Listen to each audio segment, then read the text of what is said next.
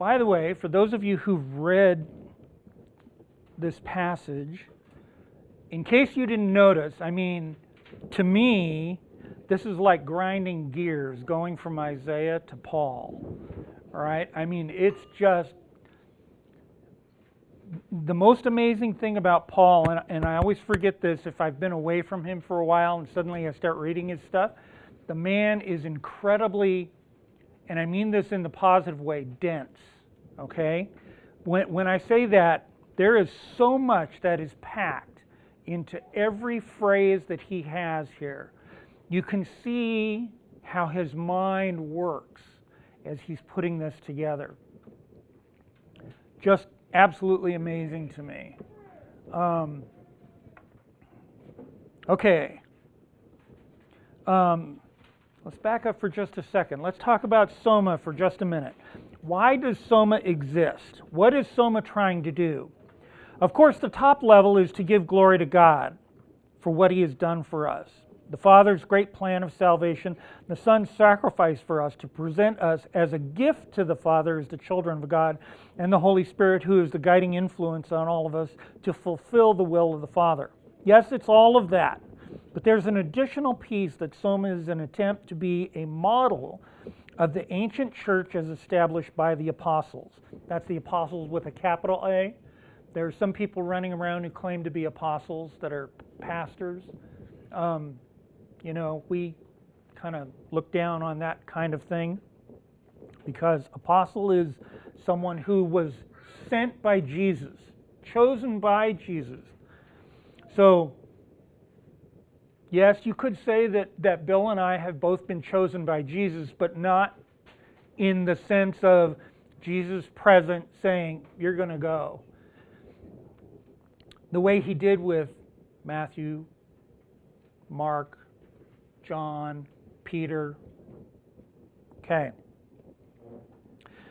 We want to be the modern model of the ancient church as it was established by those who actually saw, heard, and followed Jesus during his earthly mission. It's why we call ourselves Soma, the Greek word for body. We are the body of Christ. We are the church. Okay, so we finally got done with Isaiah, and Isaiah's an old friend of ours now, right? We will never be able to read Isaiah again and not remember these past 2 years that we've gone through this. And to me, that is amazing. It's sort of like when Simon had finished the Gospel of Mark, right? You tackle that great big chunk of the Bible. And I got to think back on this. Who are the heroes of the Bible? Who are the major figures? Who delivered the major messages in the Bible? And my short list, all right, I came up with 6 names. Abraham, Moses, Isaiah, Luke, Paul, and John. That would be my short list.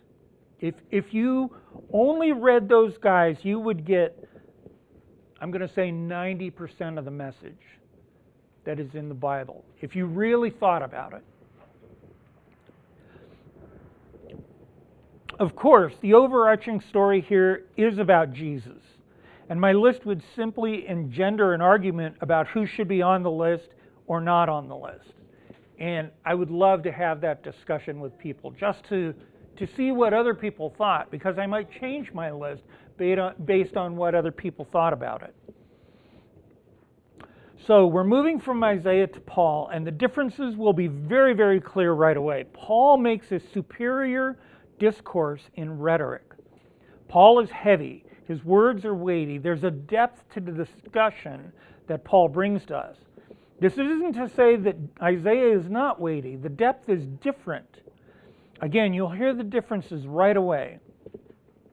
But in a similar way, Paul is critical of the leadership of the church for not listening to the instructions of God. And this entire book that we're going to go through, Galatians, the letter to the Galatians, is a discourse by Paul against something that they were doing wrong, that they had set themselves up to follow the Christian faith in a wrong manner. We have a question. I'm sorry, a quick question.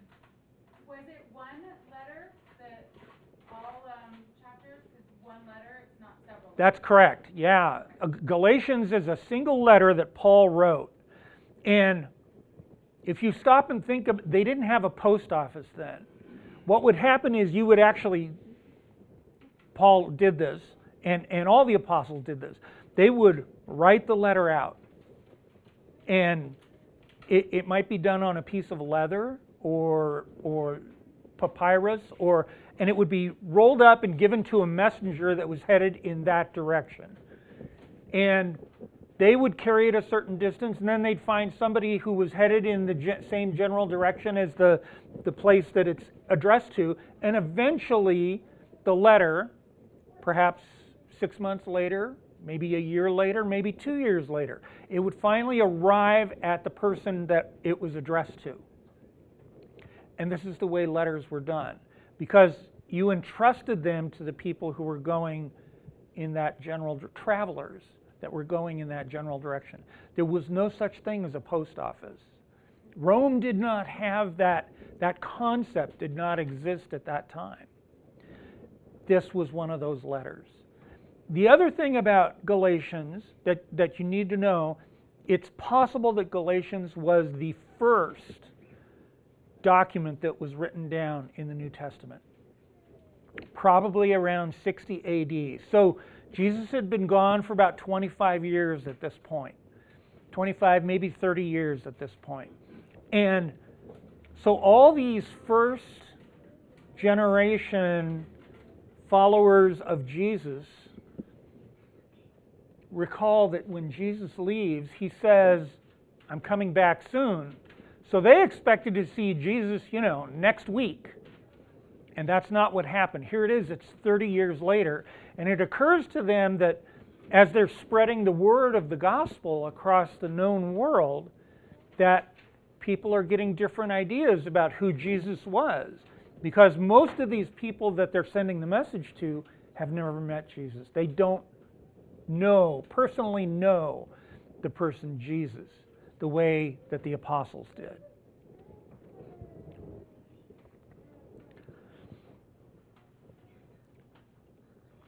Paul is being critical of the leadership of the church for not listening to the instructions of God. Isaiah did the same, and neither of them, Paul and Isaiah, were willing to compromise the message from God that they were carrying. Okay, this letter is to the Galatians. Where is Galatia? So it turns out Galatia today is a part of modern Turkey. It's in central Turkey, and for the most part, it's in the north, towards the Black Sea. Galatia extends south from there and reaches almost to the Mediterranean Sea. And it's possible that Paul's letter to the church in Galatia is closer to the southern end of the country that was Galatia. Paul's letter to the Galatians is in effect a letter to recovering Pharisees. So stop and think about the spread of Judaism across the ancient world. And when the Romans come in, they actually create an even bigger problem for the Jews that are in Judea. And it's easier for them to get away from these problems and move to other parts of the Roman world. And so they end up moving to places like Alexandria or modern Libya, or they might go to Spain. And so there were these pockets of Jews that were in all these places because it was difficult for them to stay in Judea because of the disruption to society there. And this would eventually result in an open civil war between the Jews and the Romans. And the Jews would lose badly in this particular battle in about 10 years after this letter was written. Okay.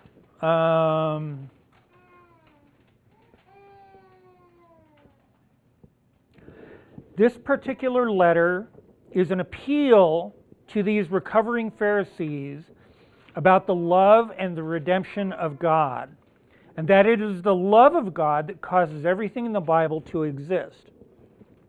The entire Old Testament exists to show us that no one can satisfy the commands of God. Not one of us can fulfill the demands that God makes on us. I can remember as a very young Christian thinking that it was unfair that God set it up that way. But in fact, that is exactly God's point, that you cannot follow the rules. It's not possible to do that. We all fail at that. And we all, the very first commandment, none of us gets through the first commandment. You don't even have to look at the other 9. Just the very first one, boom. All of us are failures at the very first commandment.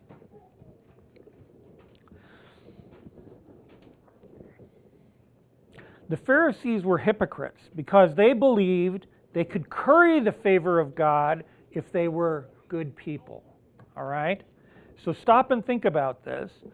By being good people, they could please God and so, follow this, earn their right to ascend to heaven. They read the scriptures, prayed, tithed, kept the Sabbath religiously.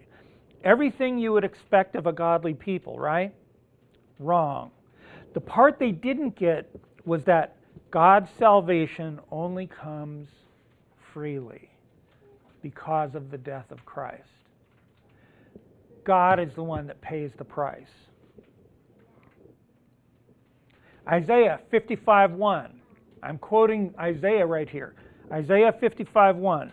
Come, everyone who thirsts, come to the waters, and he who has no money, come, buy and eat. Come buy wine and milk without money and without price. And it is free because the price of salvation is so high. We cannot pay that price, which is why it's necessary for Jesus to come and pay it for us. There are those who try and paint Judaism as a religion of faith and hope and love. But over and over in the New Testament tells us that Judaism was an attempt to buy salvation from God the way it was being interpreted by the Jews. And to this day, that is the way Judaism is practiced. It is they believe that by following these rules, they can receive favor from God.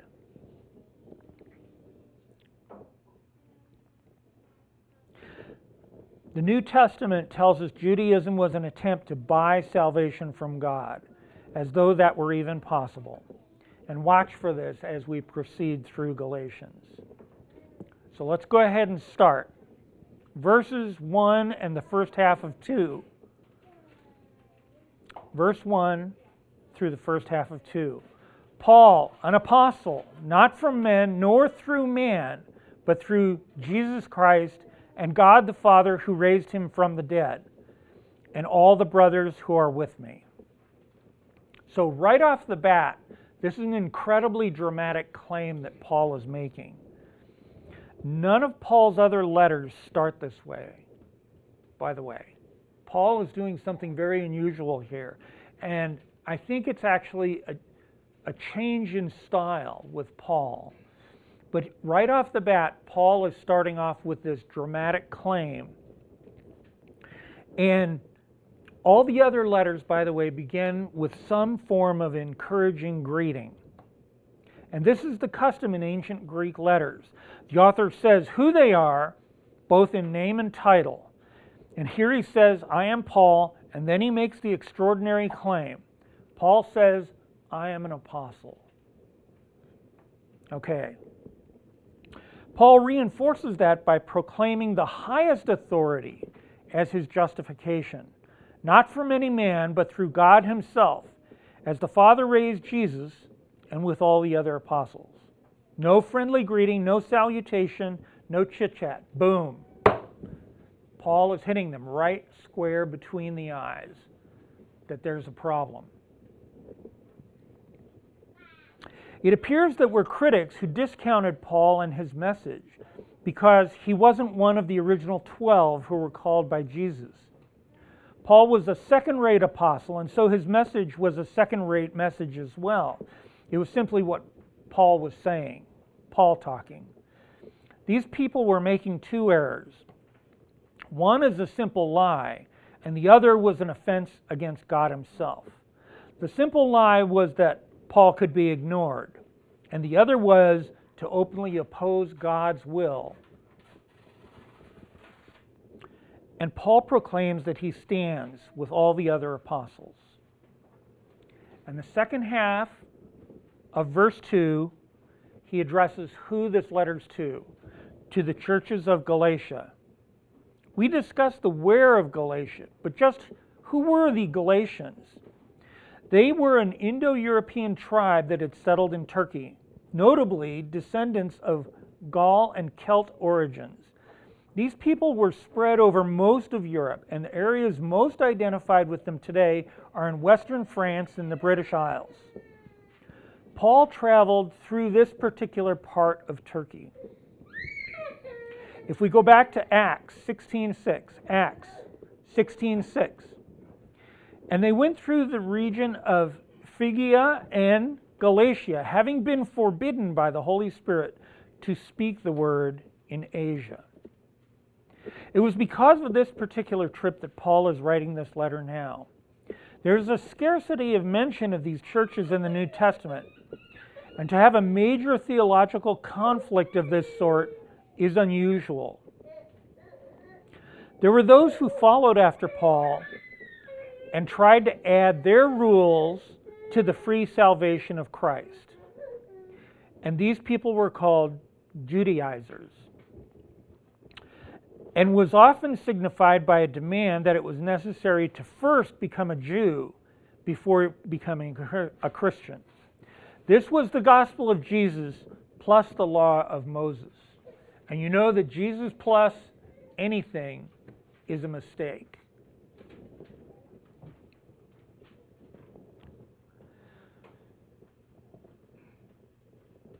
There's a recurring theme in all of Christianity that legalism creeps in.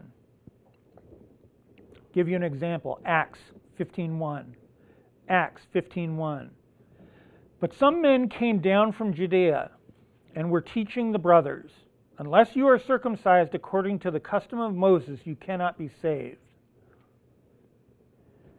When this sort of thing happens, we have to stop it and work very hard to stop it, to keep legalism out of Christianity. We all know of those who would add to the message of the Bible. People that we know who are upright citizens, solid families, to be admired by every measure of society. But we do not follow the customs of man. We belong to a kingdom, a different kingdom. We bow and worship to the Father and to Jesus the Christ and the Holy Spirit. There are always those who attempt to add to the gospel. Acts 15:5. Acts 15:5. But some believers who belonged to the party of the Pharisees rose up and said, "It is necessary to circumcise them and order them to keep the law of Moses."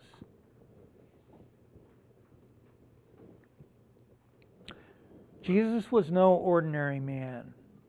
He wasn't just a man who realized one day he could ascend to heaven. Jesus was uniquely, vastly, and infinitely extraordinary. Paul is making the point here that the calling of God and the calling of Jesus are one and the same.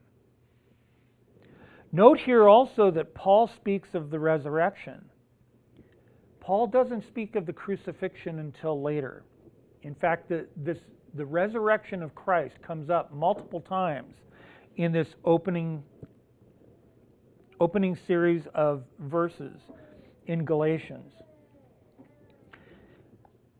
Why is it that way? We're going to talk later about this, but it's about how Paul became a Christian. Paul was not there at the cross. Paul met the risen Christ on the road to Damascus. And this is Paul's testimony. And that's why Paul emphasizes the resurrection, because he saw the risen Jesus. Verse 3. Grace to you and peace from God, our Father, and the Lord Jesus Christ. Finally, we get the salutary greeting. Note here that Paul puts the Father and the Son together as though they are one. They are, in fact, one. And yet they are separate also. Paul understands this simple fundamental truth that God is one, and yet God is three also. Such is the mystery that is who God is. Verses 4 and 5, continuing on. Referring back to Jesus, who gave himself for our sins to deliver us from the present evil age, according to the will of our God and Father, to whom be the glory forever and ever. Amen. So here in verses 4 and 5, we are seeing the message that Paul always brings. Paul is telling them again his message, the good news. And here Paul mentions the crucifixion for the first time. Gave himself for our sins. Jesus puts our sins on his own shoulders and walks up that hill to his death.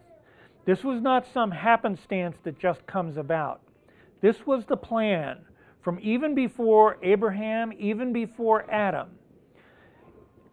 But Abraham said the words. We go back to Genesis 22. Genesis 22, 7 and 8. Genesis 22, 7 and 8.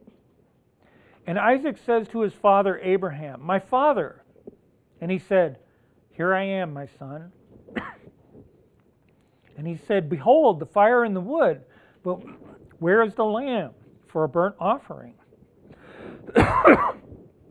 And Abraham said, "God will provide for himself the lamb for a burnt offering, my son." So they both of them went together. God will provide for himself the lamb for the burnt offering. And in this statement, Paul shows this as God's plan from the very beginning, according to the will of our God and Father. Paul changes the message to the Galatians at this point slightly, beginning with verse 6. So verses 6 and the first half of 7. Verse 6 and the first half of 7. I am astonished that you are so quickly deserting him who called you in the grace of Christ and are turning to a different gospel. Not that there is another one. Paul would always deliver the gospel as being very simple. It really is a simple message. And if we think about it, the message makes perfect sense. 1 Corinthians 15, 1 through 4.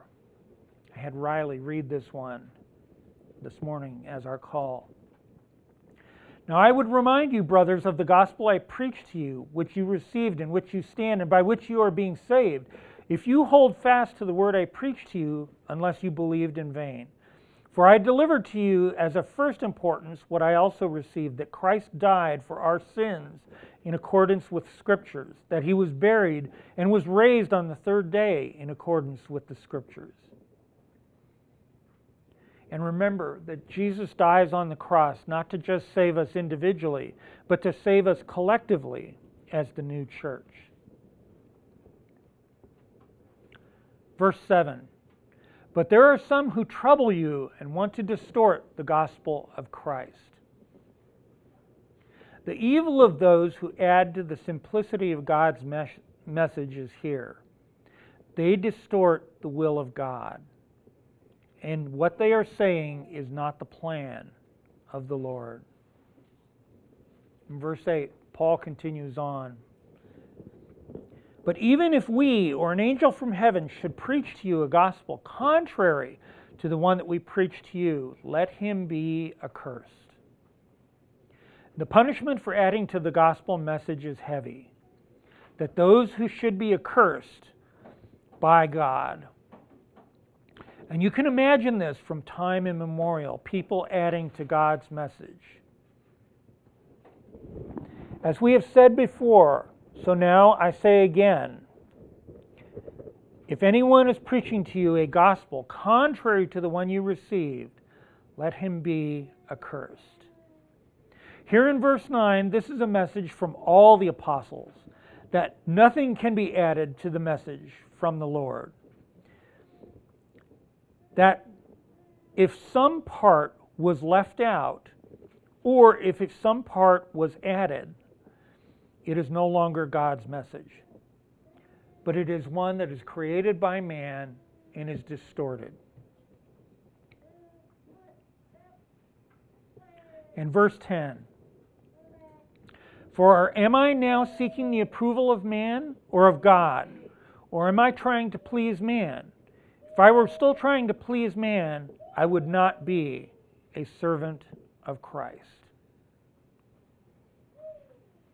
Paul begins all of this with the wickedness of the Judaizers. This is a human condition. People want what they want. They follow after their own corrupt hearts. Legalism is corruption. It is what we do. It is who we are.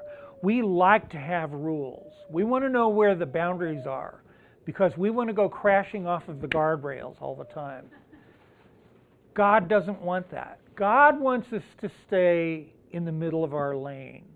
He wants to protect us, and it is the best thing for us if we follow God's rules. We all resist God's hand over ourselves. I'm one of those people God is yelling at. I want rules. And that is something that Jesus had to carry up the hill to Calvary. And I must bless the name and honor and glory of Jesus for all my days, that he paid my penalty and paid my price of redemption. Jesus comes to deliver redemption, of course. And the church, glorious Zion, the collective people of God are saved. The church, Jesus and his church. We are that church. We are the cherished ones, celebrated by the Lord. We are the New Jerusalem. Paul here is trying to protect the Galatians. He proclaims a new thing has come from the Lord. The Lord makes the paths of righteousness and justice. And God is bringing in all the church if we'll only just listen. Recall that God is the one who is wholly just. God is the one who is wholly faithful. And God knows the only way that sin can be atoned for the redemption of God's people, for the salvation of God's people. This is the message God is yelling at the Galatians. And I, and all of us. And that's what the message is about. God knows the one who can pay for all sins, from eternity past through the present to eternity in the future. God knows who this person is.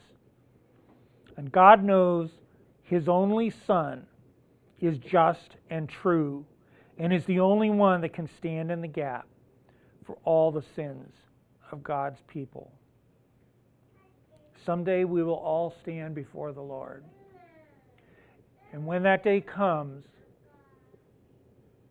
Jesus is the one that covers us, that allows us to be there. Jesus is the one, the servant.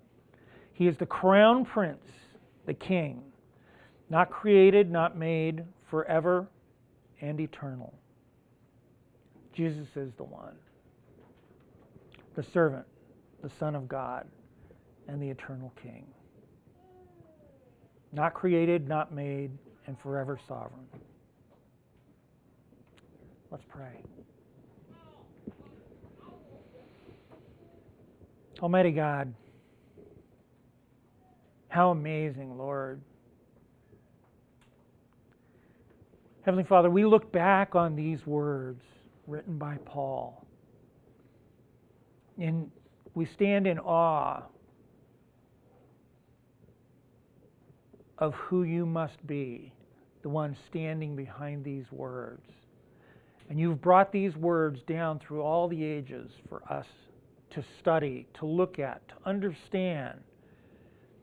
And it points out the great flaw that is in all of us, that we want the little rules to follow, that we can stay inside of the box. And that is not Christian liberty. Christian liberty says that the rules are what Jesus has done for us. And how often we forget that, Lord. And we have to repent of that. That we keep wanting the rules. And we should want Jesus. How simple and beautiful is the great plan that you have laid out.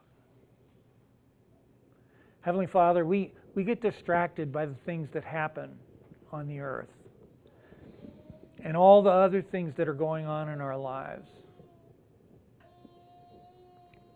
And it is so difficult for us to remember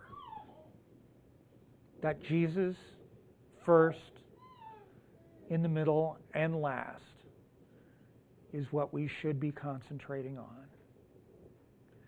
Heavenly Father, we thank you for all of this, that Christ came and died in our place, that Jesus walked up on that hill, and that your plan laid out from the very beginning, carried out by you, your sovereign will happens.